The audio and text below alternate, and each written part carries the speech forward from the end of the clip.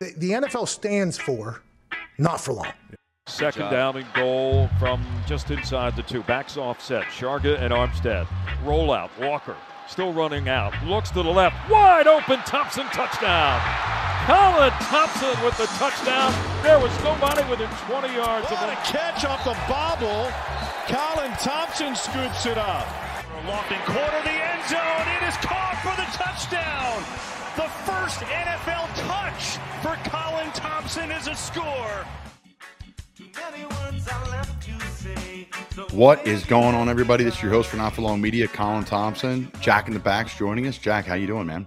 Doing good. Another busy weekend in sports. It wasn't the usual sports, though. We'll talk about it more, but we had some Derby action, some F1, all that fun stuff. It was definitely a different weekend than the usual and NFL draft, or usually football is always in the news for once. We had a quiet football week. A quiet football weekend. Embiid loses the MVP race. The NIL world is exploding. F1, which took over the weekend and almost trumped the Derby in a way. And Dick Vitale is cancer-free on a positive note. So there's tons that happened this weekend. I don't want to bury the lead, though, which we do every week here. At least I do every week here. And that's the great Larry Flowers joining us. Who the F is Larry Flowers? That's actually the segment they're doing on the Missing Curfew podcast. Check them out. It's an awesome hockey podcast that two former NHL players, Shane O'Brien, Scott Upshall, who played in Philadelphia, and now Larry goes on once a week. And they talk about the NHL. Larry Flowers is a famous jeweler. He's been a jeweler for several NFL players, specifically during the St. Louis Blues Stanley Cup run, where he was a part of the whole kind of Jack's, the private club in South Philly. That's for the Mummers Parade. And the Blues played in Philly. Larry is a Philly guy, but his boys all play for the Blues, right? So he goes to the game. He set up a private party for the team. That was the worst team in the NHL at that point in time. This is 3-4 years ago, pre-COVID. And he says, hey, listen, just come to this bar, Jack's in South Philly. We're going to have a good time. We're going to tear it up. They played this song called Gloria. One of the players kept asking, play Gloria, play Gloria, play Gloria, because he was dancing the whole time to it. He's a foreign player. You'll hear the story on here. And literally the Blues went from rock bottom in the middle of the season to winning the entire Stanley Cup. There were several Philadelphia Flyers on that team, Braden Shen being one of them, and Craig Berube, former Flyer coach, who was the assistant coach to start the year, and the team head coach got fired, and long story short, wanted to win the cup. And Larry Flowers was a huge part of that. He talks about being a part of kind of the story and just a mythological person that he figures become, because he's part of the Stanley Cup run, part of that team. Again, he's a team jeweler. He's a jeweler for NHL players, NBA guys across the league. He's got awesome stuff. Check him out on his social media. So we're excited to have Larry on. He's got fantastic stories about behind the scenes of the Stanley Cup, to private jets, almost getting kicked off the plane. All this just tremendous insight on what it's like to win a cup, be a part of it from afar, but also, be in the mix of it too. So we loved having Larry on, and it's been quite the ride. The last couple of weeks, we've had some amazing guests on: Shannon Spake, Mike Golick Jr., people like Larry Flowers. So the list goes on and on. There'll be more to come. It's going to be probably some more hockey-based stuff, because the NHL playoffs are here, and they're near and dear to my heart. So, Jack, I had the chance this weekend to actually go to the Nashville Predators game. My wife and I flew to Nashville just Saturday morning, caught the game, and flew back Sunday. A quick flight from Charlotte, and met the Bozeman family over there, our new center here in Carolina. So I had some fun in Nashville. Got to check out the game. What a cool environment for those that been in Nashville maybe to party and have a good time, and bachelor or bachelorette party or whatever you're going there for. Catching a sporting event there or a concert right at the Bridgestone Arena, right off of Broadway, literally right on Broadway, is unbelievable. I mean, the crowds of people, you literally walk right out of the bar or restaurant right into the stadium, and you're just having a blast, and you get to have the whole experience of being at a Predators game in the Music City. It's just different than a normal environment at a game. I was waiting for people to start booing the refs when they came on the ice. It just didn't happen. I was waiting for maybe a little bit more coordinated chance, like there may be at a Flyers game. It just didn't happen. But the overall ambiance, the feel, the pageantry is like nothing else. They have live music between each intermission. It's a much different vibe than maybe when I grew up going to Flyers games or games in the Northeast, like at Madison Square Garden. So I digress. What a cool environment is to go to Nashville. You ever get a chance to catch a game there? It'd be tremendous. They need an NBA team there. Obviously they have NFL. I mean, they're probably up soon enough. I mean, I would have to assume they're going to expand 2 at a time. I know they're looking into it. There have been consistent rumors. There's probably Seattle's the definite one they'll probably go back to. And I think it's up between Vegas and like Tennessee, Nashville area. I feel like that's got to be the 32nd team if they're going to expand. Yeah. Well, there's a ton of money now, so I'm sure they'll expand, and Nashville's expanding, so shout out to the Bozems for taking care of us the weekend. That was an awesome, awesome experience, but there's so much to go into. But for you, the Sixers fan, I have to just throw up the jump. The Sixers have tied the series 2-2. Embiid has come back off the bench with the mask, the hand, the whole nine. We know it. He's being a warrior. He's just could be more of a Philly player right now. Everyone's loving it. But he got snubbed.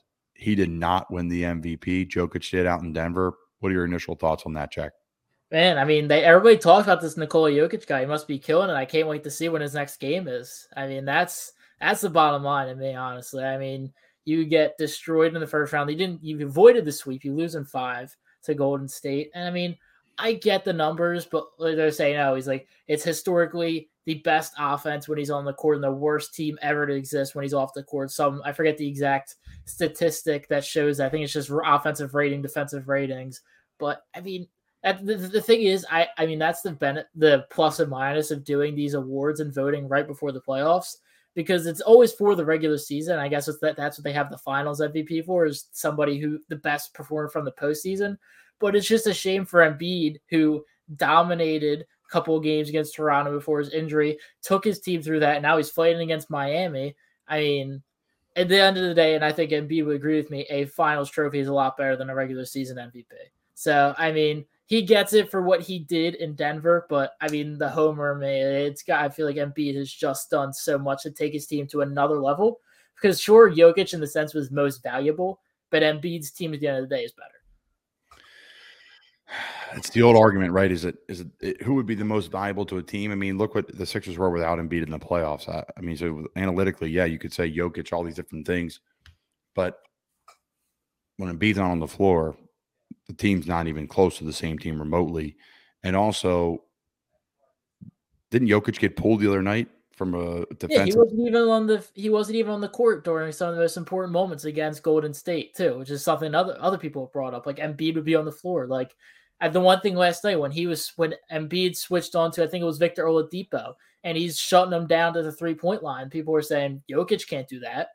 Like, he can't guard on the perimeter like that. He doesn't have. And I don't think we could sit here and say that the whole time, because then you could be like, well, just say, say you're in team MVP, the Sixers, like Maxey. Well, Maxey can do things that Harden can't do, and Harden can do things Joel Embiid can't do. So I hear you on that. I'm all on the same page. Like, yeah, like LeBron's going to only play people on earth, like Magic Johnson, who can guard all 5 positions, right?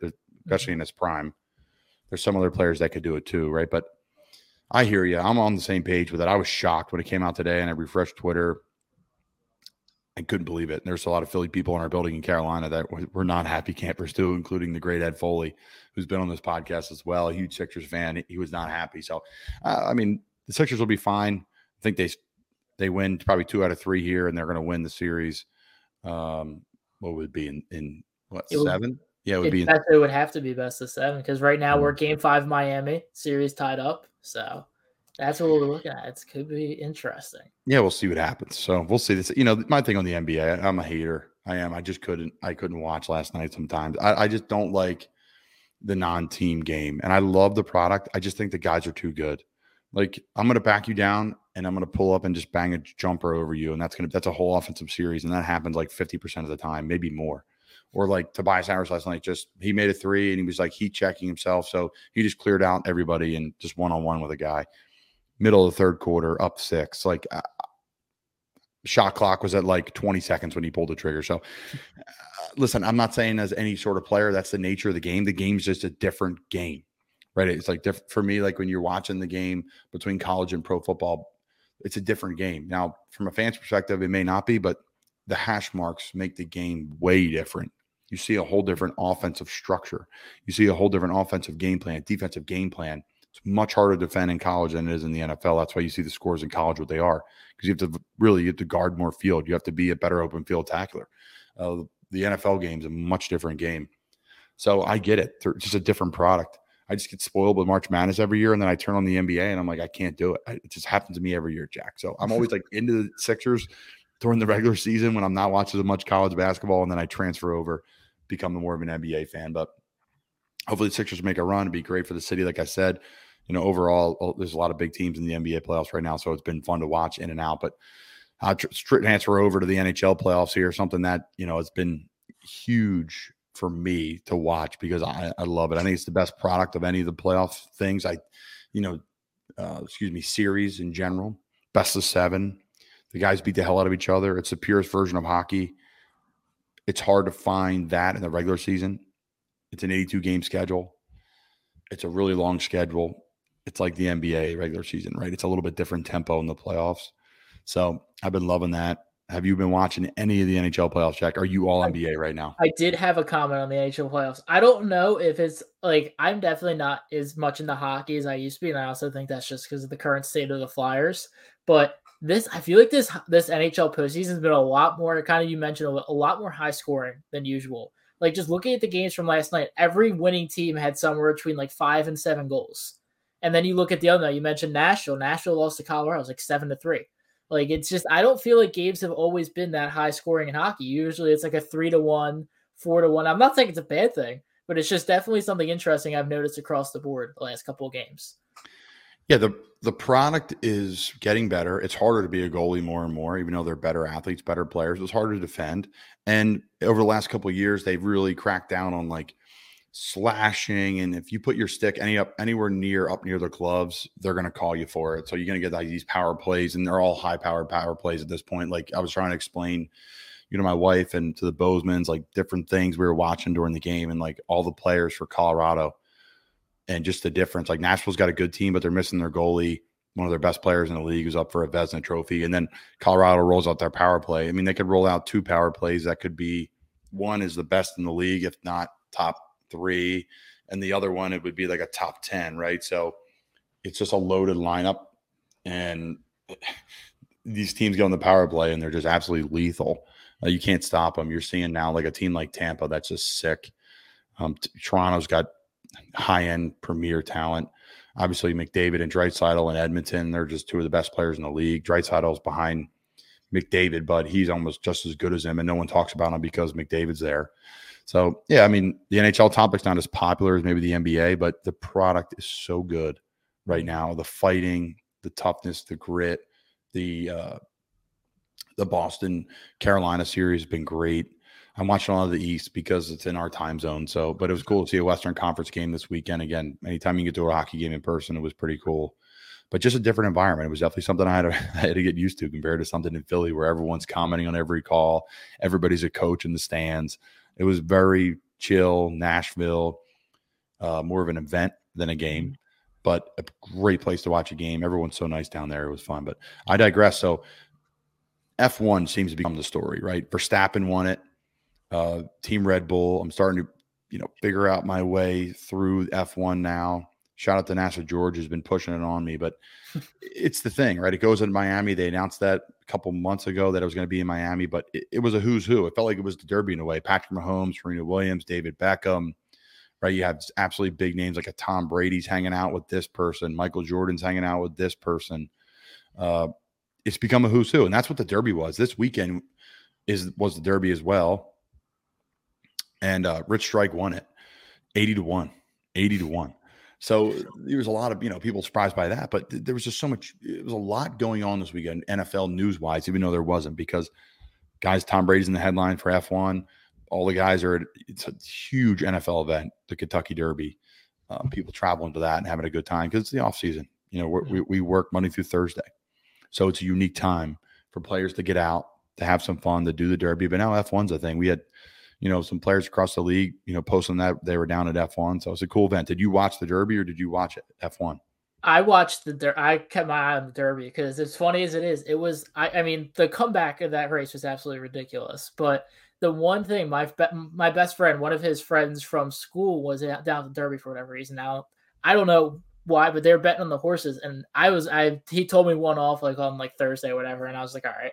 And then I get a text last night or 2 nights ago, and he goes, my friend just won $30,000 betting on that horse.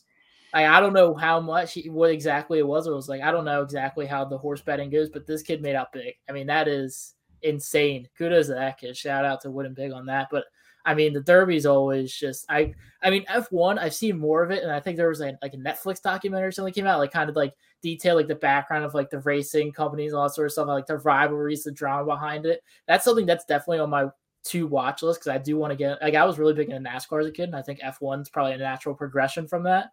So, I mean, I definitely want to check it out more. It does seem really interesting and fascinating. Like the upgraded car designs and like how it's gotten super much more faster than it was even a few years ago. So, I mean, I'm definitely interested in it. Talk about the money being pumped into a sport. Wealth Advisory Services, if you don't know them, you should, folks. The best part about Wealth Advisory Services is they are nationwide. Yes, they're located just in Doylestown and they're Cape May, New Jersey, too. We talk about going on the shore and being available in Bucks County right out of Philadelphia, but they're nationwide. I had friends this week that were talking to Paul from Chicago. I had a friend this week talking to Paul from Texas. So they have an awesome team there, and they have literally people in almost every state that they work with and you know, manage their wealth. All different shapes and sizes of wealth looks like, but we're so fortunate to be working with the team, wealthadvisoryservices.com. Again, you should know them. You really should. The market's been crazy. The housing market's crazy. You need a plan. You need a game plan. Just like us on game day. Look no further than our friends over at Wealth Advisory Services. Check them out. Paul, Dave, and their team of 100 years of experience in their office. So, no, F1 was absolutely crazy. And like I said, the finances behind it, you're going to need Wealth Advisory Services because it's real. I mean, look at Netflix. The stock, I bought them, right? I bought the stock too late, just like everybody else. But I bought the stock because why not? The place is, right? It's become, the show has taken off. Like how many things, think about the power of Netflix. We're going to make a show about a league, and now the league's going to become one of the top leagues in the world. Like it was internationally known before, right? Like people know F1 around the world, just like soccer, right? But not everyone may be watching soccer in the States. But out of nowhere, now they're opening up shop in Vegas, Miami. What's next, right? They're already, they know they spend time in LA. I'm pretty sure there's a race in LA already. So that's a huge jump. That's a huge market that everybody wants. Everybody that's international wants the American market. That's why Premier League teams come over here in the summer and play like whatever games just to spend a week in Miami and, you know, play in Miami Stadium.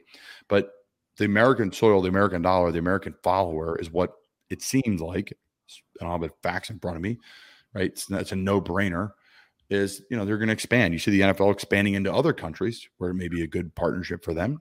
But, you know, just like the NFL is trying to grab, you know, people from Europe, well, the Europe's trying to grab people from the U.S. watching, and that's what Premier League's done. I watch the Premier League every week. Tottenham died this weekend against Liverpool. At least they got some points. But who are you wearing? Leicester City. Leicester City, get out of here. So, yeah, long story short, I love the commitment out of you. It's great, but I'm rambling on. My point is, though, F1 is taken off because of a Netflix TV show. That is nuts. That is nuts. I'm going to say it again. The one point that you made that I was it's like, you kind of mentioned soccer in the European market. I feel like this F1 is slowly becoming the most worldwide popular sport. Like probably basketball is creeping up there too. But I mean, there are some places like the United States really isn't big on cricket or soccer, which is like pretty much popular around the world. And then you go places like Europe, basketball, football. This is probably the most connected worldwide sport because like even like places down like south are really big in the racing and not really in the soccer. You mentioned like that's a market, like it's very, and you mentioned it's very rare that so many markets, especially even within America, are interested in a European sport that is extremely popular. I mean, it's just huge. No question. I think it brings up a great point. It's a huge product. It's big in the States now. It's growing. It's on the move. I guess what I'm trying to say is the league is mobile. Unlike the Premier League, where every game's in England, we still watch, but you can't really watch, you know, Arsenal play Tottenham on a, you know, Sunday morning, but they'd be playing it Sunday night here. You can't go watch it. but they can pick up shop and go anywhere, which makes them so mobile, makes these guys international superstars even more now than ever, because you can just tangibly actually touch them, see them, be around them if you're from the States and huge cities. And I'll say this, just like everything else, right? Certain celebrities, certain people drive a lot of things. They drive a lot of eyes. They drive a lot of money. They drive a lot of advertising. That was a who's who event. That was the event of the weekend. The event of the weekend. So, I mean, it's a different vibe. Yes, Derby went on and Drake was there and there were people there. And I know a bunch of NFL guys were there, and that's all cool and all. But that F1 event was a who's who. Talking to people that I know went down there, they're talking like crazy amount of money to rent a house, like crazy, like literally a year of mortgage payment just for a weekend. Just ridiculous amounts of money to rent a home for that type of event. So, hey, the numbers were probably great. They probably haven't come out yet. Maybe they have. The viewership, like I said, the attendance is through the roof. They kind of created something that, in Miami, they're right near the Hard Rock, all the things that go with that. So kudos F1. Kudos F1. And again, a huge weekend in sports. But, can't forget about our friends over at Fuel Hunt, Shots and Giggles, ProStar Sports Agency. We're very lucky to work with awesome sponsors. Fuel Hunt, a product that I rep working out all the time. An unbelievable partnership with great guys that are Philadelphia guys. Local, hardworking, tough people, putting the respect back in hard work. They're expanding their company too, opening a new warehouse. So shout out to those guys. Just tremendous guys to work with. Shout out our friends at Shots and Giggles in Key West, Florida. They had a killer derby party this weekend with all the locals down there having a good time. You heard Paul come on here, Paul Menta, talk about how just much fun the locals and the party and the camaraderie. Get a drink to go from there, right near Duval Street, right between Duval Street and Conch Republic, right there on the water. So it's kind of a lot of people cross paths. So sitting on that front deck there with old TK and Lance, you're going to have a good time, people watching. So shout out to our friends down there at Shots and Giggles Key West. And last but certainly not least, the reason why I'm talking to you guys today is ProStar Sports Agency. They're another company you got to know. If you don't know them, you should. They are the best in cutting edge when it comes to NIL, to player representation. They represent coaches, players, media members like Louis Riddick, and so many other people. I've been so fortunate to work with them at ProStar Sports Agency, an unbelievable group of agents, Paul, Warren, and John, that I've been working with now my entire 6-year pro career. So, Jack, it's been another great episode, man. Anything in closing before we wrap up? What do we have to look forward to this week? We got a couple big NBA games, more NHL playoffs. Yeah, I was trying to think the playoffs just continuing across the board. The Golden State Memphis series has been pretty interesting. It's been getting a little chippy over there. Suns, Mavericks, Luka's close to knocking off the top team in the NBA. Sixers, Heat. I mean, that's pretty much NFL schedule drops later this week. It's another interesting thing. That's probably about. Yeah, that's another one burying the lead. So the NFL schedule comes out later this week. It will be out a day before on Twitter, so everyone's going to know what's going on. It's going to be interesting to see how the chips fall. The NFL is very strategic in how they do things. It is not a mistake. It is not a slap together schedule. It is all about ratings, viewership. There's going to be some Christmas Day games this year. It falls on a Sunday. I think there's like 3 or 4 games, which I'm shocked. I'm surprised we're not all playing. Yeah. But there's like 3 or 4 games. So there's going to be games on that Saturday before. There'll be games on the Monday before. I wouldn't even be shocked if they stole like a Friday or did something unique this year that's not out yet. Like, like a Friday game. I mean, you talk about, the one side note and talking about interesting scheduling. I want your input on this because nobody really even talked about it. So I was watching the Stars game, the USFL this past weekend. Now they play in Birmingham, Eastern time zone. Kickoff was 10 p.m. local time. How would you feel about that as a player playing on, I think it was Friday night, 10 p.m. or Saturday night, 10 p.m.? Listen, I'll play anytime, anywhere, right? That old adage. I would have to have a serious nap in the afternoon. And if you practice at night, you can do it. But I doubt they're practicing at night there. I doubt it. They probably go in the morning, have breakfast, watch a little film, practice, watch a little film, and go home. They're probably home by 3 or 4. It was a great game. It was really explosive offense. 10 o'clock at night, Jack, I need a pillow and a blanket. There's no way. At halftime, I'm going to take a power nap. That's 11:30 halftime. It's a little faster. That leaves a little faster than the NFL, but it's crazy. Do you see some of the travel distances that some of these teams have to go? Like Seattle has to go to Germany. I saw it's like 36,000 miles in total, or 26,000, something like that. And then meanwhile, Pittsburgh doesn't leave their time zone once a season. They stay in the Eastern time zone the whole year. Yeah, so they play their division, which is right there. Everybody's right there.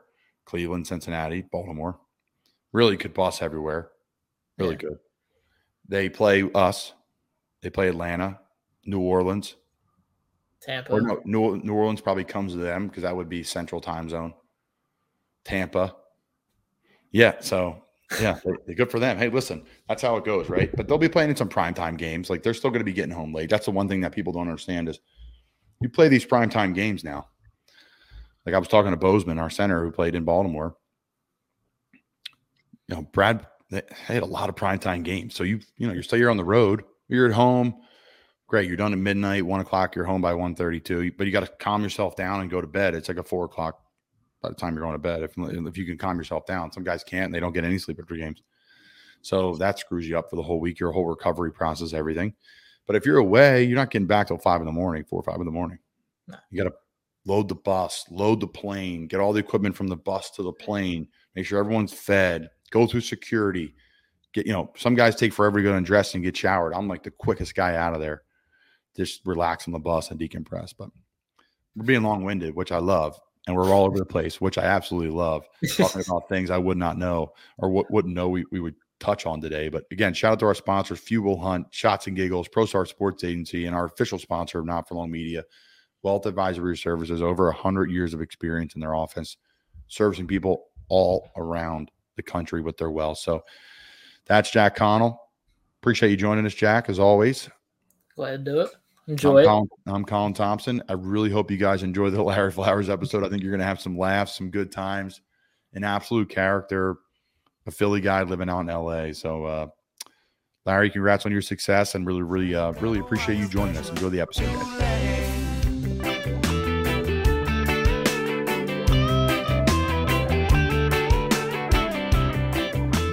All right, so we got the man Larry Flowers in the building today. How you doing, Larry? I'm great, man. How are you? I'm doing great. I appreciate you coming on. Of course. Anything for a hometown Philly boy. Oh, wow. Before we get into Philly, where are you at now? I'm in Los Angeles, downtown LA, in my office in the Diamond District, slinging watches, beautiful engagement rings, stuff like that. Yeah. What's the watch business like? My brother, his boyfriend, they're big Rolex guys. And I'm not, they bought them a couple of years ago, right? So they're like, hey, listen, this watch is worth X now. I'm like, well, okay, I didn't know that. Can you explain that industry to me and the listeners? Because I don't know anything about it. I mean, it's what I do for a living, and I'm not even sure I can completely understand what's going on today. No, man, listen, a couple of years ago, the watch industry exploded.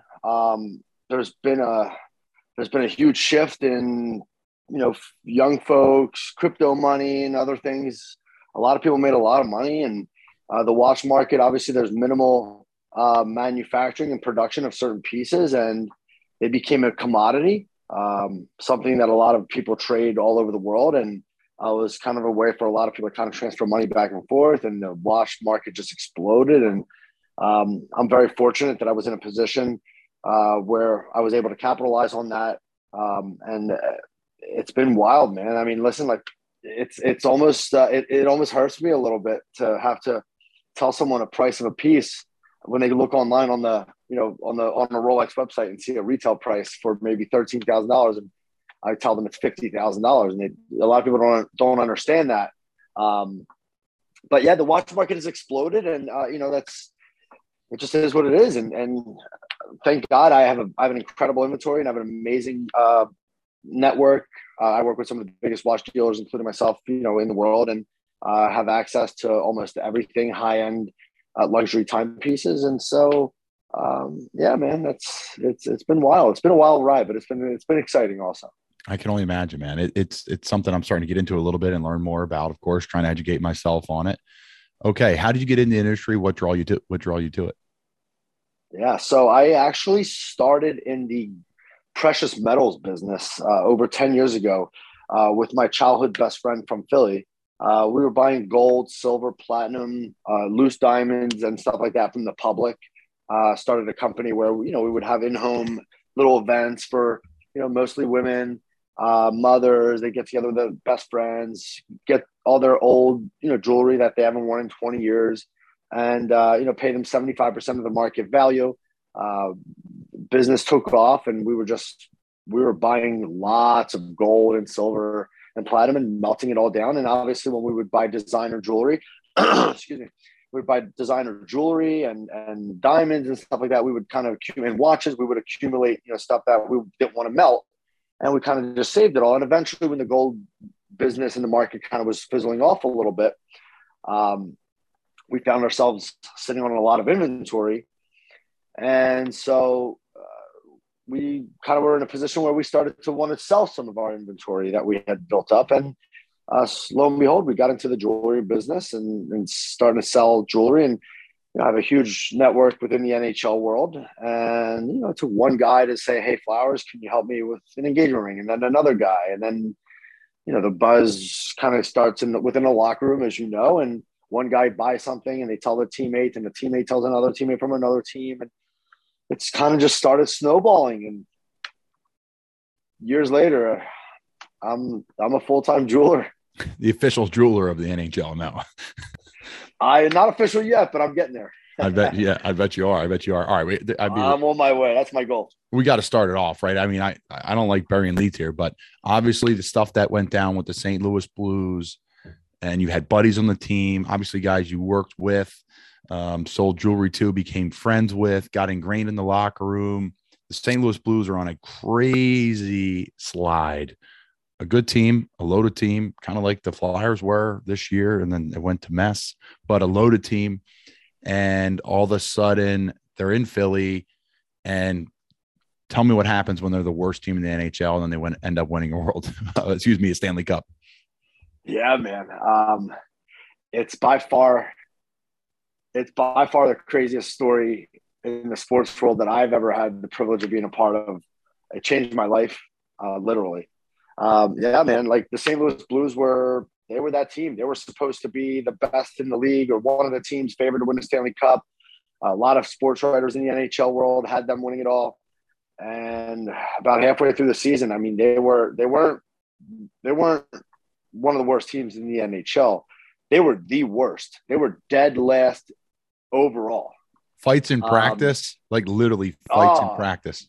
My boy Bortuzzo grabbing one of the guys, and there was a lot. The guys were stressed, man. They had a lot of high hopes, and one of my best buddies on the team, Alex Steen, who was the assistant captain at the time, who had a lot of input on, bringing in specific guys and working with Doug Armstrong, the GM of the team, to try to build a Stanley Cup winning team.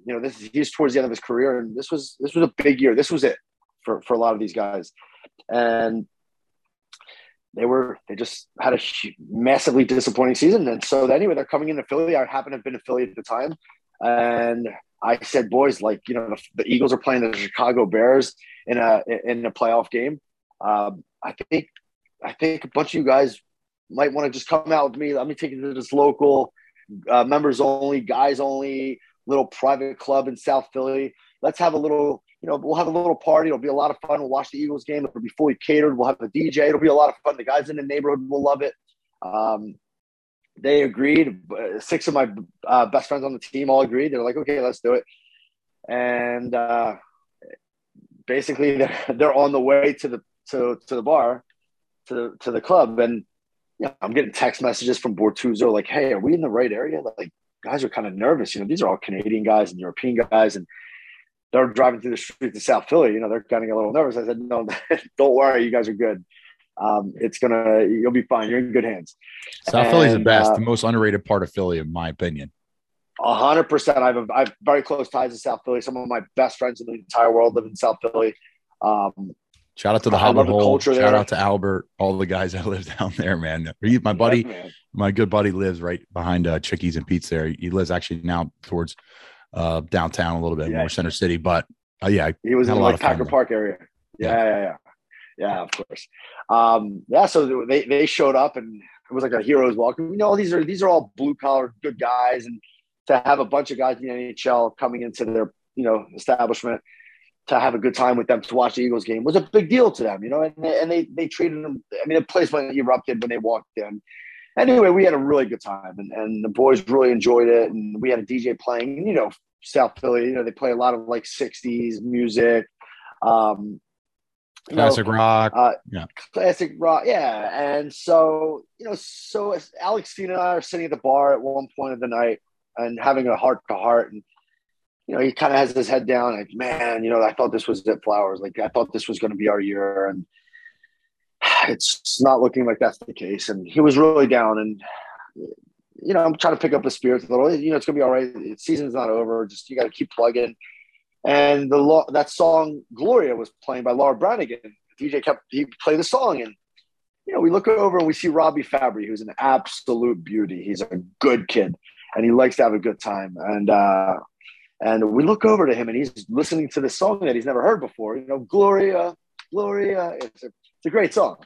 And he had never heard it. And we just look over and we watch him, and he's dancing and he's yelling. And when it ends, he starts screaming, play Gloria, play Gloria. I love this song. I've never heard this song. Play Gloria.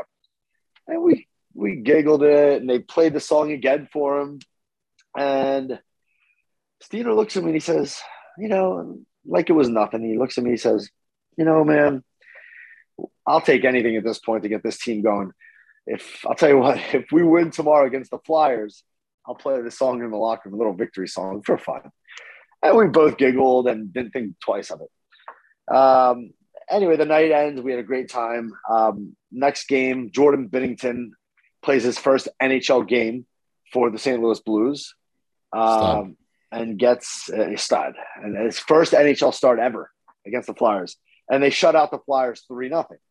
And after the game, Steiner plays the song in the locker room, a little victory song. And we have a huge group chat, most of the team and myself. And they're all like sending like funny pictures and videos of the song to me and like, hey, Flowers, we did it. Hey, here's the song. Haha. Next game, the Blues play and they win a game. And they win again. They play the song again in the locker room. And we're on the group chat and we're having a good time. Next game, same thing. Next game, same thing. I shipped them a couple T-shirts from the bar. They start wearing the T-shirt. They start taking pictures with the T-shirt. They have a little bit of momentum going on. They're sending me pictures. I'm sending it to all my friends. I'm sending it to Paul Bisonet, Ryan Whitney from Spittin' Chicklets. Like, they're asking me what's going on with the Blues. We know what went on. We saw some stuff on Instagram. Before you know it, they go on a full-on tear. And in order to climb out of the cellar in the NHL, it's very difficult because you get a point for a tie, right? So even teams that are struggling, that are ahead of you, can kind of still maintain. But that said, they went on a tear. They went into the break where me and a couple of the guys from the Blues went to Cabo, came back from Cabo. Then they went on a 10-game win streak. And now the story is starting to really get momentum. And so if you're on a skid, Ryan Whitney and Paul. If you're on a skid, you just got to go party with Flowers. I mean, it won't kill you, I guess. Won't hurt you. What were Whit and Biz saying? Yeah, so they reach out. Biz would reach out, and he's like, Flowers, what's going on here? Because there's some rumblings, and this team's kind of like picked up some momentum, and we know about what's going on with you. Because, those are my good buddies too. And they said, why don't you come on the pod and tell the story? Like, what went on? And so I did. And, they're a huge podcast. They get a lot of downloads. The biggest hockey podcast in the world. They're now owned by Barstool. And they're one of the biggest podcasts in the world, not just hot. I mean, they do one. So does Missing Curfew, but they all do a great job, both of them. Yes. And I went on, and the story really, really exploded.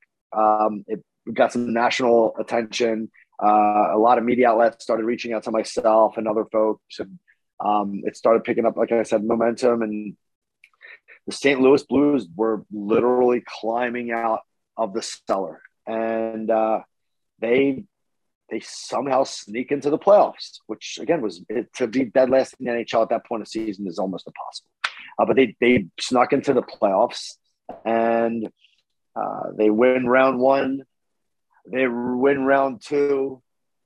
They get into round three. They go into game 7 against Dallas. unbelievable series, hard-fought series. They win in Game 7 against the Dallas Stars, and they make it all the way to the finals, the Stanley Cup Finals against the Boston Bruins. And at this point now, the story is national. It's the biggest. It's the story, at least regarding the St. Louis Blues when it comes to the coverage for the NHL and national media and stuff. And there's cameras everywhere outside of the bar. Every single game through the playoffs, that bar in South Philly is completely jam-packed. Again, national media reporters outside. It was a really, really incredible scene out there. And, I'm going back and forth for every game of the finals, going from Boston to St. Louis, and getting to experience that with all the family members and friends and the team. And they get to Game 7, man. Game 7 at the Garden in Boston against the mighty Boston Bruins. And everyone we're all really nervous. I mean, this story is already legendary, but if they lose Game 7, it's just a really great story.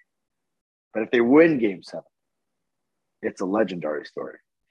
And they came out and just blew the doors off of the Boston Bruins in Boston. And it was incredible. I mean, all the family and everybody gets on the ice. They bring me right on the ice, in the garden. All the guys are passing around the mug, the Stanley Cup. And, at one point it was myself, Braden Shen, Jaden Schwartz, Robert Bortuzzo, Alex Steen. And at the time it was Schenner, Braden Shen and Jaden Schwartz, who were best friends from Saskatchewan. And Schenner turns around to me, and he played for the Flyers, by the way. I'm sure a lot of your Philly listeners know who Braden Shen is. He's an absolute ace. He turns to me and says, "Flowers, this thing's coming to you next. Don't drop it." And the rule in the NHL is unless you played in the games, you cannot hoist that mug. For a player. Right. When you have to be a player. No, you have to, I hear you. That's a rule, but you know what? Screw it, man. You're right. part of the team. Yes. So there was a lot of back and forth. We'll get into that. But he turns around and says, "Flowers, this thing's coming to you. Don't drop it." I go, no. He goes, "It's coming." So he turns to me and he hands me the Stanley Cup, the greatest trophy in all of sports. And sure as shit, I hoist that mug, and I have a picture with him on one side and Jaden Schwartz on the other, and I have a picture of myself holding it. Fans are in the background. It's an absolute. It's a legendary picture to be able to have that picture with me for the rest of my life. Celebrations are through the roof. Myself and all the family and the team all fly back to St. Louis for obviously the partying and the celebrations and the parade. And so anyway, Robert Bortuzzo, who's another one of my best friends on the team, says, "Flowers, you're coming on my part of the parade. You're coming on my float." Yeah. So it was him and I and his family. And, I'm in the parade. And listen, I've been to the Phillies World Series parade. I went to the Eagles parade. This was elite. This parade in St. Louis, their first Stanley Cup. They're a diehard hockey town.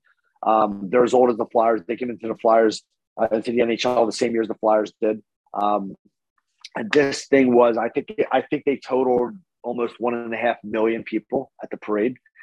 And it was magical. It was a magical experience to be able to be with the team and the fans. And, there were a lot of the fans knew who I was, they knew the story. And so they were really kind and it was incredible. The parade ends under the arch in St. Louis, and there's a huge stage set up just for the team. And in front of the stage is hundreds of thousands of people. And we finally get to the end, And we walk around the stage. Everybody meets, once all the floats meet up, we all meet behind the stage, and the whole team is walking around to the entrance of the stage. And, we're all got some nice buzz. We all have a nice buzz going. We've been drinking beers for hours during the parade. And we're starting to walk up the steps, and I stop and go, oh, I look to the crowd. What? This enough is enough. I've had the run of all runs as a fan. But it's time to let the guys have their moment. And I turned to Steiner and I said, go ahead, enjoy yourself. Go enjoy yourself with your teammates. And he turns to me and he grabs me by the shirt and he grabs me up close and he says, Flowers, you're fucking with us. You're a part of this and we want you. We want you with us. And he pulls me on the stage. And I'm talking the team and only the team, not the equipment managers, just the team and me. And so I'm on this team stage with all my boys and they're doing their whole celebration and they're calling up individuals one at a time to, say whatever they want to say to the crowd. And the crowd's going nuts. It was an incredible event. And at one point, this is a great story. At one point, this goes onto the plane.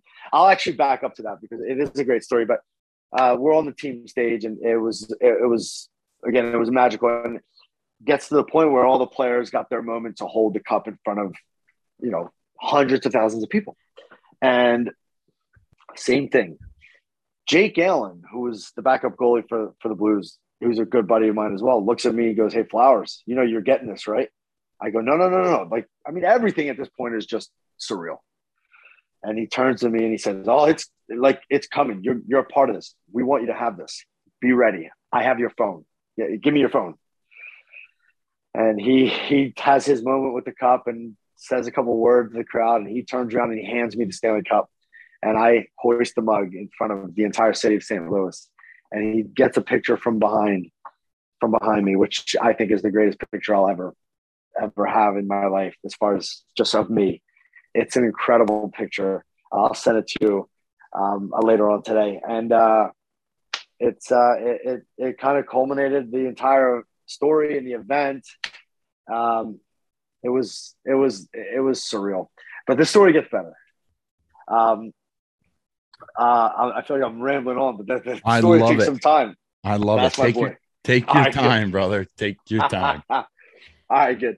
So we finish on the stage, and the entire team gets on the team bus, including myself, and we go back to Enterprise Center, the Blues Arena. And as a unit, we all go back into the locker rooms where our bags were, and we all jump in the cold plunge one at a time. Cold plunge. From cold plunge to the showers, we're all showering together. We're laughing. I mean, these guys just won the Stanley Cup. I mean, what the fuck, right? Yeah. The Stanley Cup. And I'm a part of it. And we're showering together. We're laughing. We're telling stories. And we're talking stories about the crowd and guys throwing and whatever. And we all kind of get ourselves together. And next to me in my stall was a kid named Blaze. Okay. At Sammy Blaze. And, we're laughing. We're getting dressed. And this is going to be great. We're getting on the team private plane to go to Vegas to really blow it out. So we're all getting dressed. And we finally all get to the private jet, this huge jet. Like, we get on. We've got the Stanley Cup in there with us. We have this one company, this restaurant from St. Louis, that Italian restaurant, amazing restaurant. Who picked up the tab on the jet? I think the owner did. Wow. I think the owner did. Yeah. And we get on, and there's just more Italian food than you could ever imagine. And Patty Maroon's he's on the front of the plane with the Stanley Cup on him, with the top full of spaghetti meatballs, and he's eating out of this cup from the top. And I'm in the back with me, Steiner, Ryan O'Reilly, who's now the captain of the team, Bortuzzo. We're all in the back of the bus. We were just having a good time. And all of a sudden, Sammy Blaze, who was sitting next to me, is sitting 2 rows in front of me, says, I can't find my wallet. I need my ID. You have to show your ID. He stole still an aircraft, and you have to show you. The captain was collecting IDs to make sure everything made sense. And he can't find his ID, and everyone's like, "Man, what's going on? Like, what do you mean you can't find it? Someone stole my wallet." So I think somebody stole my wallet in the locker room. That's how he talks. And we're like, what the hell's going on here? And for some reason, I was thinking to myself, what if I stole his wallet and got caught and this whole moment was ruined, which would never happen. And I was so overwhelmed with emotions. It was a thought that crossed my mind just even by accident. Like, what if I stole his wallet? And people were like, what the fuck? But I would never do that. So I'm sitting there and we're all just kind of looking around, and it's becoming an issue because we can't take off. So finally I said to myself, let me I don't know why it was in my mind. I'm thinking this is so surreal that something's got to go wrong for me. So I said, you know what, let me check my wallet just to ease my mind. So I reach in the back of my back pocket and I pull out my wallet, and I'm like, phew, it's my wallet. This is actually my wallet. Okay. And I said, phew, it's my wallet. Thank God. And I open it. This is not my wallet. Holy shit. This is Sammy's wallet. And Steiner looks at me and he's like, these are some of my best friends. So they know I wouldn't, but they're like, what the hell is going on here? Why do you have his wallet? And then O'Reilly, and then Schenner, and then they're like, why do you have his wallet? And I go, hold on. And I feel in my side pocket, and I have another wallet in my side pocket. We have the same exact wallet. And he was sitting next to me in the stall, and his wallet was on the bench, and I thought it was mine. And so I scoop it and put it in my pocket. And the plane erupts in laughter. They never would think that I would steal a wallet, but it was just a joke of it, right? And the plane erupts. Now, we're about to take off, but the pilot comes back and goes, guys, we have a little bit of an issue. There's literally one too many people on this flight. We're looking at the itinerary and all the details. There's one too many people on this flight. We have 3 guys in the front that are handlers of the Stanley Cup. They always have 3 guys that are in charge of the cup. Get off. I would be like, dude, you're out. They didn't account for me when they were doing the checklist, right? The itinerary and everything. They just didn't account for me. It slipped their mind. And so we're all looking around and we're like, fuck, it's because like I'm the one guy that wasn't on the list and there's not enough seats. Steiner, who's the man, looks at me. He looks around and he goes, I got this. Walks to the front of the plane, leans over, starts talking to the guys that are handling the Stanley Cup and the pilot, and kind of looks back and gives us one of those like thumbs up.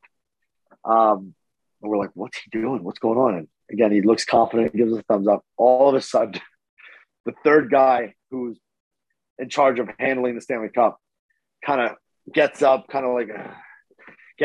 and walks right off the plane. They sent him commercial. They said Flowers is not getting off this flight.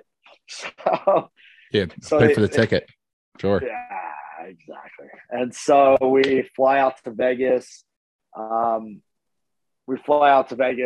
the flight was incredible. And on that flight, Alex Steen tells a great story getting back to on the stage. Alex Steen, we're all telling stories. And Alex Steen stands up. He goes, I got a story, boys. He goes, we're on the team stage and everyone's drunk and we're having a great time. And Doug Armstrong, the GM of the St. Louis Blues, walks up to Steiner from behind and kind of puts his arm around him, and he's drunk as a skunk. And he gets really close in his ear, and this is Steiner telling the story. And he says, hey, who the fuck is that guy? And he points to me, and I didn't know this until obviously he's telling the story on the flight, but who the fuck is that guy? And Alex Steen says, oh, that's just Larry. Don't worry about Larry.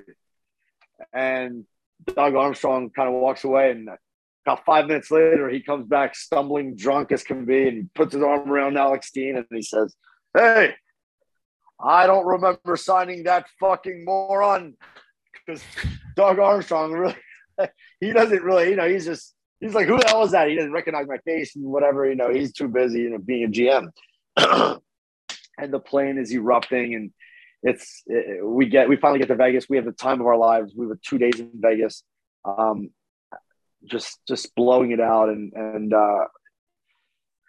And from there, me, Robert Bortuzzo, Joel Edmondson, Fabs, Robbie Fabry, and Jaden Schwartz, we all fly back to LA. We rent a sick house right in Beverly Hills. We have a week vacation in Beverly Hills and just enjoy ourselves and the good weather and the pool and going out to nice dinners. And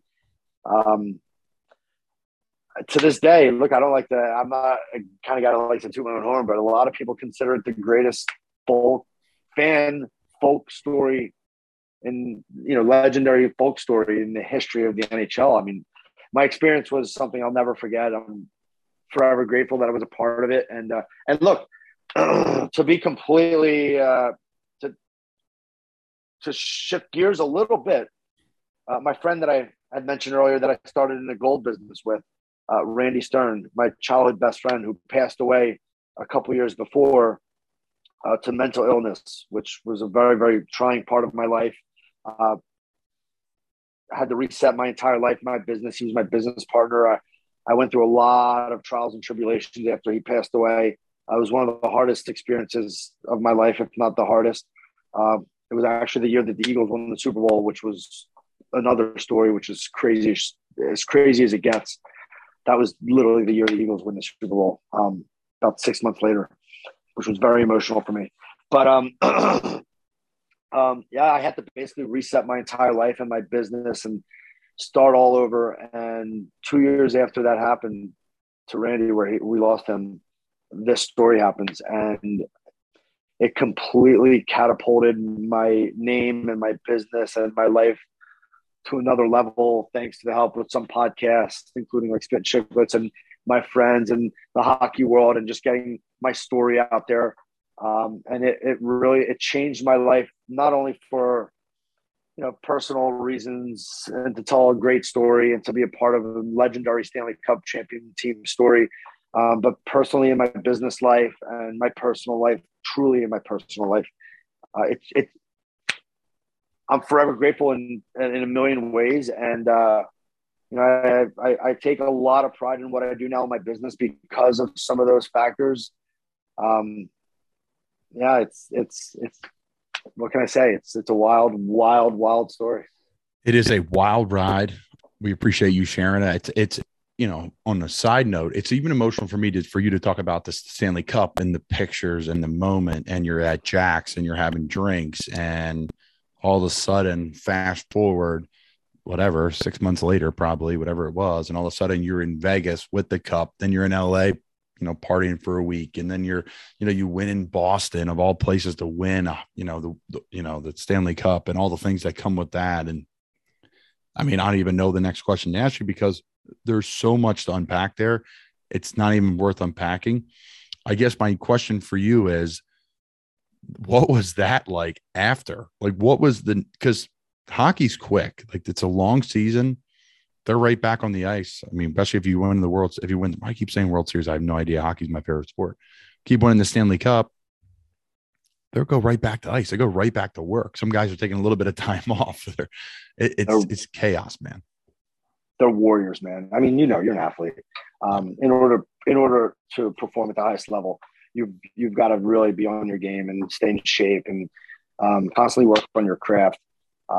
The hockey community, the NHL world, is an incredible community. It's an incredible world. I have the privilege of having best friends in my life that are all now retired NHL players, two of which played for the Flyers, our hometown Flyers, Scotty Upshaw and Joffrey Loophole, absolute legends and beauties. Shane O'Brien, one of my best friends who played a long time in the NHL, Eric Nystrom. I have a long list, but I had the privilege of watching these guys and how they perform on a daily basis, how they are in the off season, how they take care of their bodies and what they eat and stuff like that. So not Shane, but the rest of them. He likes to eat though. He likes to eat a little too much, but that's okay. I love it. But the off season when you win a Stanley Cup or any championship with that, your off season is so short, right?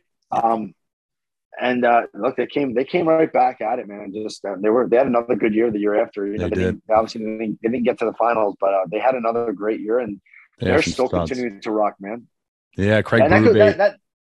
yeah, he's the man. Craig, he's obviously Philly legend, and he lived up in the area I grew up in Bucks County. So let's go back to your youth though. Growing up in Philly, where are you from? Where did you go to school? And kind of, when you got out of Philly, where did your path kind of take you? Yeah, so I was actually born in Paris, France, believe it or not. My father's from Europe. My family's, well, my father's side's originally from Italy. They migrated up to Paris. I was born in Paris. I lived there for 7 years. My whole father's family's over there in Paris. And can you speak French? I speak French. Yeah, je parle français. It doesn't hurt. It doesn't hurt. You know the category, right? Yeah. I don't use it enough though. It's almost cheating. But my mother's a good Northeast Philadelphia woman. She's an incredible person, and she had moved out to Paris to be with my father. I lived there for 7 years, from birth to 7, and eventually my mom kind of said, to my dad, you have a beautiful family. We have a huge family here, but I really would like my children to have American educations, and to kind of, grow up back where I come from. I think it might be better for them. My father's family came from, amazing people, but, not a lot of money, tough situations, tough neighborhoods. And so my father agreed, and we moved to Northeast Philly, where my mother's from. And I grew up in a great area in Northeast, Bustle on the Red Line area, and met my best friends and had a great childhood. Went to George Washington High School, Philadelphia Public School in the Northeast, right on Bustleton there. Graduated high school with Kevin Hart. Him and I were in the same class. It's a shame they have that we a went lot to of school together, because if it wasn't for him, I might be the most famous guy in that school. They have a lot of notable people that have. No, they do. I played with Sharif Floyd at Florida. He was a first-round pick. Of course, yeah. Stud. What's he doing these days? So Sharif had Sharif had a quad injury when he was with the Vikings. Now he's coaching the University of Florida. He's back there, doing a great job. A Philly legend, does a lot for the community. Great guy. Great. One of the reasons why I went to Florida. That's why I got the Gator shirt on, the Gator mug. I saw that. I'm a Temple Owl. My wife went to Baylor post grad, but we met at Florida undergrad. Amazing. So yeah. So it's a great place. I was with I got something real quick about Baylor. I just saw him last night. His name's Austin Mills. Do you know that name? Maybe I should, but I do not. He's a YouTube legend, basketball player. Played ball at Baylor. He went to Beverly Hills High. One of as good a shooter as it gets. I mean, his trick shots and shit. He's all, I don't know, but anyway, he's a big Baylor guy. He went to Baylor. They won it all last year. He wasn't on that team, but anyway, he'd be a great guy to maybe get on the pod. All right, we'll get him on the pod. So, what was after George Washington? Yeah, so graduated from George Washington. I went to school for 1 year at Nichols College, just outside of Worcester, Mass. Played hockey there for a coach named John Carter, who was a 7th player award winner for the Boston Bruins, who lost his eye. He played with one eye for a little bit. Awesome coach. It was his first year coach. I won team rookie of the year that year. I had a really good year. It was a really, really, really small college.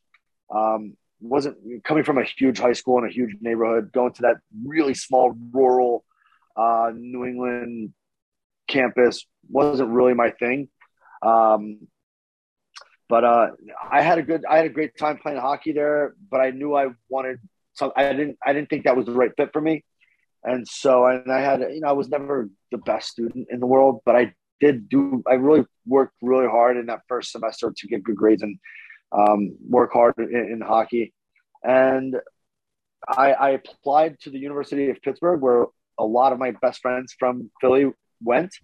I thought it would be a great opportunity if I could even get in, which I didn't think I would, to be honest, to be able to stay in the state of Pennsylvania, but be far away where I'm not close to home.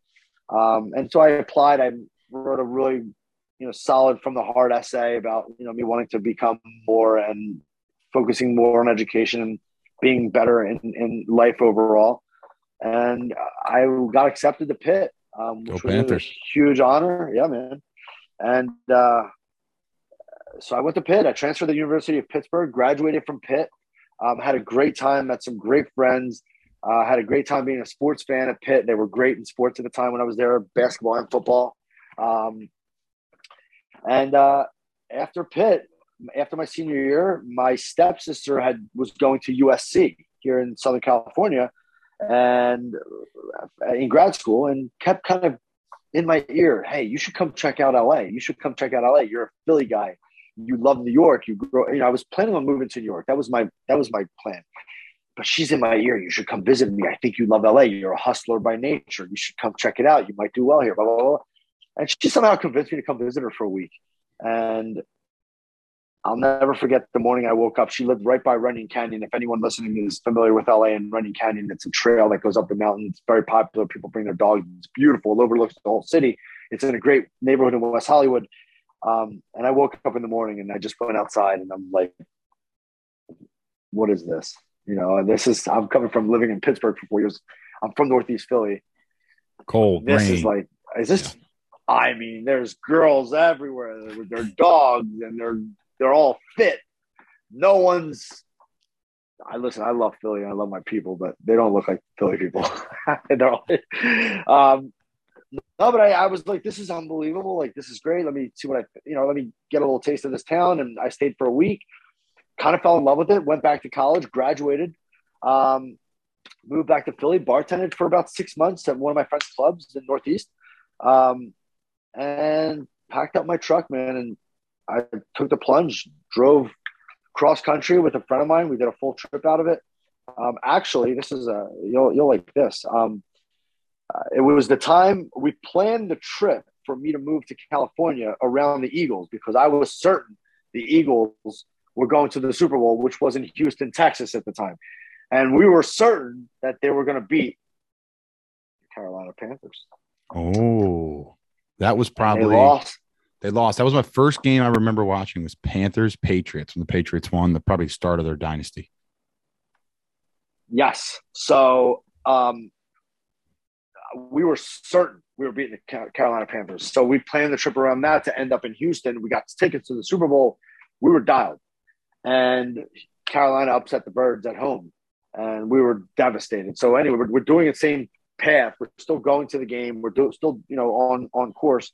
And we get to Houston. And it's just all Boston and Carolina fans, mostly Boston. A lot of Carolina fans too, of course. But it was all Boston people. Yeah. And we were just like, no, we can't be here. This is miserable. So we sold our tickets. We took off. We went straight to Phoenix, Arizona, Scottsdale, Arizona, where my buddy had a friend there. Watched the Super Bowl from there, but we went to now it's called the Waste Management Open, but at the time I think it was called the Phoenix Open, which was an awesome experience in itself. And eventually we ended up in LA, where I moved in with a buddy of mine and started my path, my life in Southern California. And 19 years later, man, I'm here in LA. I live in a beautiful place here in LA, and I've got a beautiful office with amazing people that I work with. I've got amazing friends. I spend a lot of my personal time down in Newport Beach. I'm usually there every weekend, which is where most of my best friends live. If anybody listening has never been to Southern California, especially Orange County, Newport Beach, Laguna, Huntington, put it on the list, because it is, in my opinion, it's as nice as anywhere in the country or the world. It's just heaven. I love it. I spend a lot of my time there. I have since I moved out here. It's beautiful. Yeah. So we went to San Diego, spent some time there, another beautiful place, hung out, had a great time. Awesome. Got some friends that live in PB and just had a ball with them. And then we worked our way up. We went to Health Expo West, this awesome little convention in Anaheim, hit that real quick, and then drove up to spend a quick night just north of the hotel there in Venice, in a hotel, and then we had to roll out of town. But I get it. I get why people live in Southern California. I understand. I kept saying on drive up because we took the long way. We did take Pacific Coast Highway. It's a little bit more north, but we went through Laguna. We worked our way up, and I was like, all right, I understand this now. Hit Newport, and I was just thinking of missing curfew so much when you guys, what they're doing there. Like the whole time I'm like, I'm sure like Shane and Uppy and Larry are at some bar. You guys are they're at some bar on the beach. They got to be on the bar on the beach right here somewhere. Yeah. All you had to do was pop your head in one of the bars. You'd find us. Yeah. Talk about missing curfew, man. Yeah. I was just about to get into that. So, Missing Curfew is an incredible podcast. It was started by Shane O'Brien and Scotty Upshaw. Shane O'Brien now always had this vision. So Obi, for those of you who don't know Shane O'Brien, he was a tough guy in the NHL. He's a Port Hope, Ontario native, big, strong Irishman with big old paws on him, and he loves to mix it up. And he was a mean son of a gun on the ice, and but he loves the game. He's a hockey purist. He can talk the game. He understands the game. He's old school in nature, and he's always wanted to continue past his career to get involved in media within the NHL. And so he had a vision to start a podcast called Missing Curfew. Him and Scotty Upshaw did it together. Also, they had our boy Jimmy Hayes, who played in the NHL for a long time, who we lost this year. Very, very sad story. Very sad. It was he was a great friend, and he brought a lot to the table with the podcast. We lost him, but Uppy and Obi still obviously continued on with the pod, and it's more of it's really a guy's guy podcast. They generally like to bring on what's called friends of the pod. A lot of podcasts bring on people, which is the standard. Bring on people that you don't know. You want to learn about them. You want your listeners to understand, to learn about someone and their stories. But Missing Curfew kind of had a little bit of a different spin where they really wanted to bring on friends. And my boys in the NHL, Obi, Uppy, Loops, like they were anybody that knows the NHL that played in the NHL would look at those guys as, those were guys, if we wanted to have a good time and we wanted to be quote unquote, like we want to be in the cool crowd, like you go hang out with those guys. They were studs right? in Philly. Oh, Loop on Upshaw were absolutely studs in Philly. Fuck, they didn't hold back, man. Nobody was safe in Philly. No. Dry Island. Yeah, man. So, yeah, exactly. So they started the podcast. It's still rocking and rolling. It's growing exponentially. They've made me a part of it from day one. I like to, in my group of best friends, I like to consider myself, if not the funniest, one of the funniest, but I think I'm the funniest. You're a great personality to be on the show for sure. Again, I heard you on Spittin' Chicklets. It all started. The first time you were on Chicklets was probably because of the blue stuff, right? It was, yeah. So that kind of boom kicked you off, and exactly. Yeah, and then you're a mainstay on the show. It's a great show. I'm a Chicklets fan. I'm a hockey fan. Everyone knows to listen to that, and they do amazing work. They're top in the world. Yeah. But like you said, Missing Curfew is a different angle. It's a different. Actually, Rear Admiral's been on the pod. Rear Admiral's our number one podcast. What? Over Adam Schefter, over Christian McCaffrey. My buddy Mike Burton was big too. Are you serious? That's actually amazing. He was so gracious. He retweeted everything. And then all the guys were liking it. Like, it was unbelievable. It was more than I don't expect anything other than just appreciate you coming on your time. And he went above and beyond. So yeah, that's awesome, man. That's great. The hockey community is awesome, man. It's such a great community. It's an incredible community. It's very, very close knit. There's 1 degree of separation for anybody that's in the hockey world. It really is a special place. I'm honored to be in some capacity still involved in the hockey world. Most guys, not all, but most guys that play in the NHL or in the hockey world or fans, I get a lot of business from that world. It's great to know that I can still serve that community and be a part of it and be a part of Missing Curfew Podcast. Missing Curfew Podcast and I just brokered a deal. They're going to be giving me my own segment every other episode for about 30 minutes. Wow. which is going to be incredible. It's going to be called. There was a joke that goes back years back within people in the hockey community that would say, who the fuck is Larry Flowers? I keep hearing this guy. Who the fuck is Larry Flowers? And so I created this little idea, which was the name of the original episode that I did on Missing Curfew. The name of the episode was called "Who the Fuck" with an at thing instead of the U. Who the fuck is what Canadians always say. Who the fuck is Larry Flowers? That was the name of the episode, and that's going to be the name of my segment. And it's going to be an interactive opportunity for fans to, chime in through our social media platform and ask me questions, whether they be personal, whether it be about my opinions on sports, whatever sport, hockey or football or whatever it might be. Talk about jewelry, watches. We'll go through with the producers and kind of figure out what we like and what questions we want to kind of dive into and create a segment out of it and see how it goes, man. But a lot of people, I'm so grateful that a lot of the listeners really do. I get a lot of people talk shit too. They like to chime me a little bit, but that's okay. You're a Philly guy. That's what expected. Yeah, you weren't from Philly. Totally. If you were from South Beach, you'd be way different. Like, oh, it's just Larry Flowers. And being a Philly transplant, totally. Philly transplant is such a fun thing because Philly's everywhere. The Northeast is everywhere. I don't know why, but we're literally everywhere. It's crazy. Like we spent a ton of time in Key West, Florida, and everywhere you go, every bartender, every other one is like, "Yep, I'm from Philly. I'm like, really? It's like crazy, man. It's great. I'm sure there's a big group in LA. Oh my goodness. First of all, I went to the Lakers Sixers game last night here at Crypto.com Center. It was packed with Philly people. When the Eagles won the Super Bowl in the Super Bowl year, they played in LA twice. They played the Chargers and the Rams in LA, and both of those games were easy 70% Eagles fans. It makes your hair on your arm stand up. That's how crazy it was. We played at home this year. We should have beat the Birds.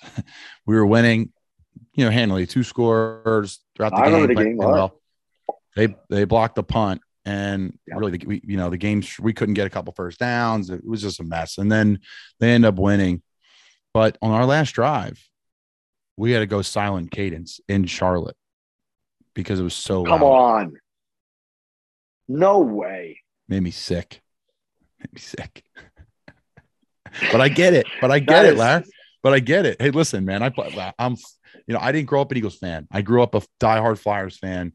I've grown to become a Sixers fan. I've grown to become a Phillies fan. I was lucky in high school. The Phillies were rolling. It was like 100-win seasons every year. All the aces. It was incredible. It was incredible. Like that was such a unique thing for me. So I just had family members that were in and out of the NFL coaching or, somewhat playing. So we followed their teams, that's why we were doing that. But obviously supporter of the Eagles. But yeah, for them to, we got cheered out of our own stadium, but we weren't cheering for us. They were cheering for the Eagles. So it was a tough day. It's a tough day at the office. Pretty cool. Listen, Eagles fans are a unique bunch. The Philadelphia Eagles, Philadelphia sports is very special. Those fans are crazy. There's no doubt about it, but they care. They're passionate. They'll let you know how they feel. But yeah, so listen, when I first moved to LA, I was working. I was the head bartender of Saddle Ranch, a bar right on Sunset there. For 4.5 years, which was an awesome experience of my life. But at the time, you could wear whatever you want. And I would always wear Eagles or Phillies hats. I still pretty much do. Yeah. I would meet people from all over the world, and there'd be people every weekend and from all over. And that Phillies hat or that Eagles hat it's like the Batman, like the light, right? It's like when someone is from Philly and they see that, they, no matter what, they come up to you, they let you know, hey, where are you from? How are you? Good to meet you. What's going on? Let's be friends. It's guaranteed. Every other bar we walk by in Pacific Beach when we were in San Diego, like who's claiming the Eagles, right? Because you could see it. Like if you're a bar and you're opening a business, it's brilliant to fly an Eagles flag out there. Brilliant. Because traveling wise, right? I think the Ravens are in that part too. There's really big Ravens. Like I know a lot of Ravens fans. That's why probably, but I just know like Eagles, Pittsburgh, Green Bay. It's chaos, but specifically Eagles because you're right. People come up to you like they don't. Great, you could be wearing a whatever St. Louis Cardinals fan, but people, you could be from St. Louis too. Like no one says a word, but something about. Even last night, man, at the Lakers game. I wore my zip up Sixers jacket and stuff, and there's a million people there wearing Sixers stuff, but you walk by one of them, hey, what's up, man? Where are you from? It's like it's overwhelming, but it's an amazing thing. It's cool to be a part of that type of a community.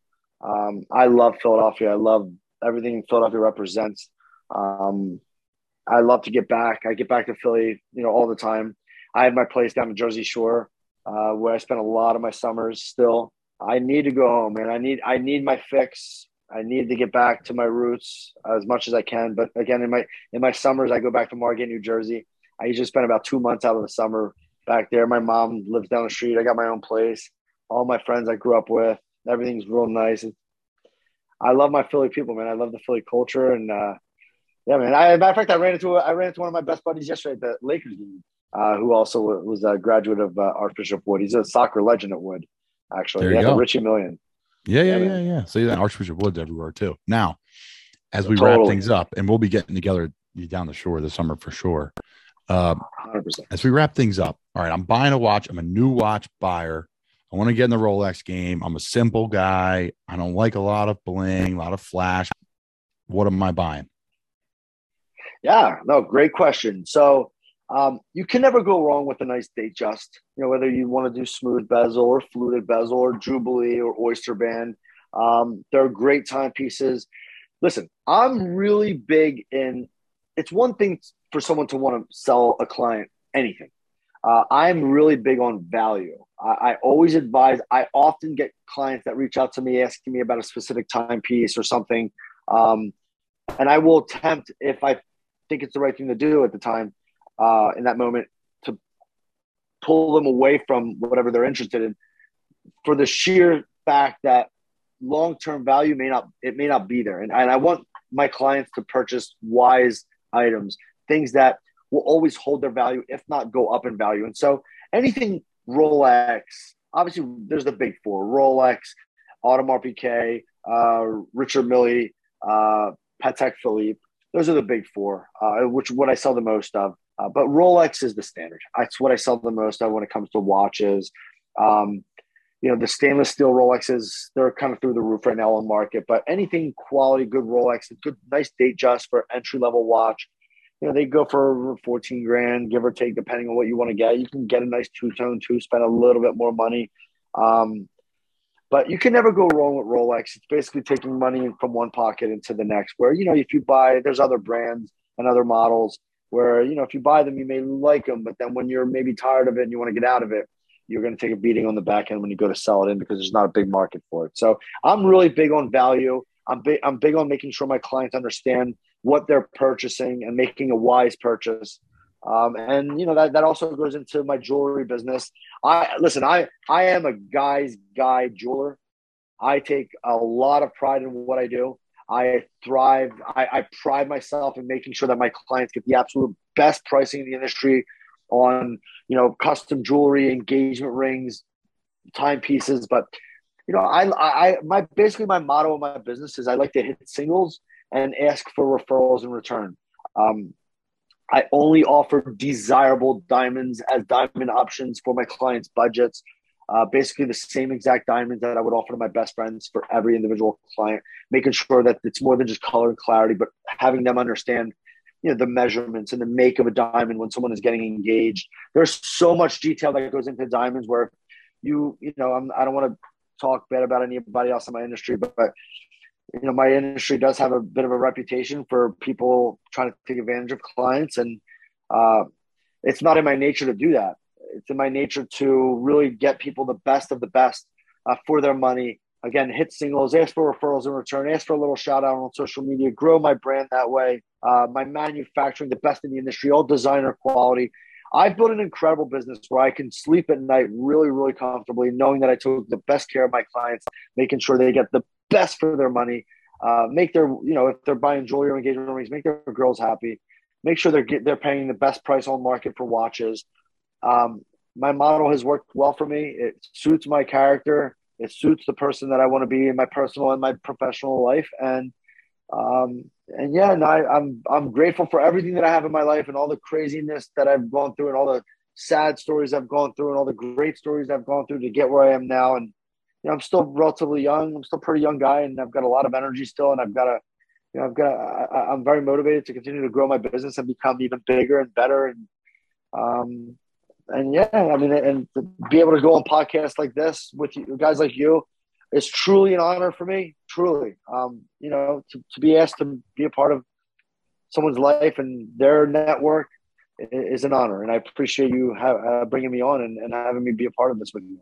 No, I appreciate that, man. I mean, that's awesome info. 1, 2. Hey, man, I'm humbled and thankful that you would join us. And 3, we got to get together on the shore and do one of these in person and just whatever, just mess around, have a couple drinks, enjoy the summer. And again, man, I can't thank you enough for coming on. Check Larry out; he's all on social media, his website, support his business. And Larry Flowers, man, thanks for coming on, brother. Yeah. If anybody wants to see me or communicate with me, anything you need, Larry Flowers Jewelry on Instagram. That's kind of where I most of my energy goes towards, not so much on Facebook, but yeah, man, anything anybody needs. But more importantly, again, thank you for having me on. This was absolutely awesome. I cannot wait to meet in person. We'll chop it up. We'll chop it up down the shore, have some laughs, have a couple beers. I look forward to that. And again, thank you. You're the man, Larry. Appreciate everything, man. Awesome stories. Appreciate you, bro. Anytime. Maybe we'll try to get you on Missing Curfew eventually, man. We'll keep this going. Oh, after that would be actually. We're gonna make that happen. There's no doubt in my mind. I've already told the boys about you, by the way. These hockey pods need a football insider every once in a while. I'll just come on and just, every once in a while. That's all. Let's grow this thing. I'm in. Thanks, brother. My boy. God bless you, bro.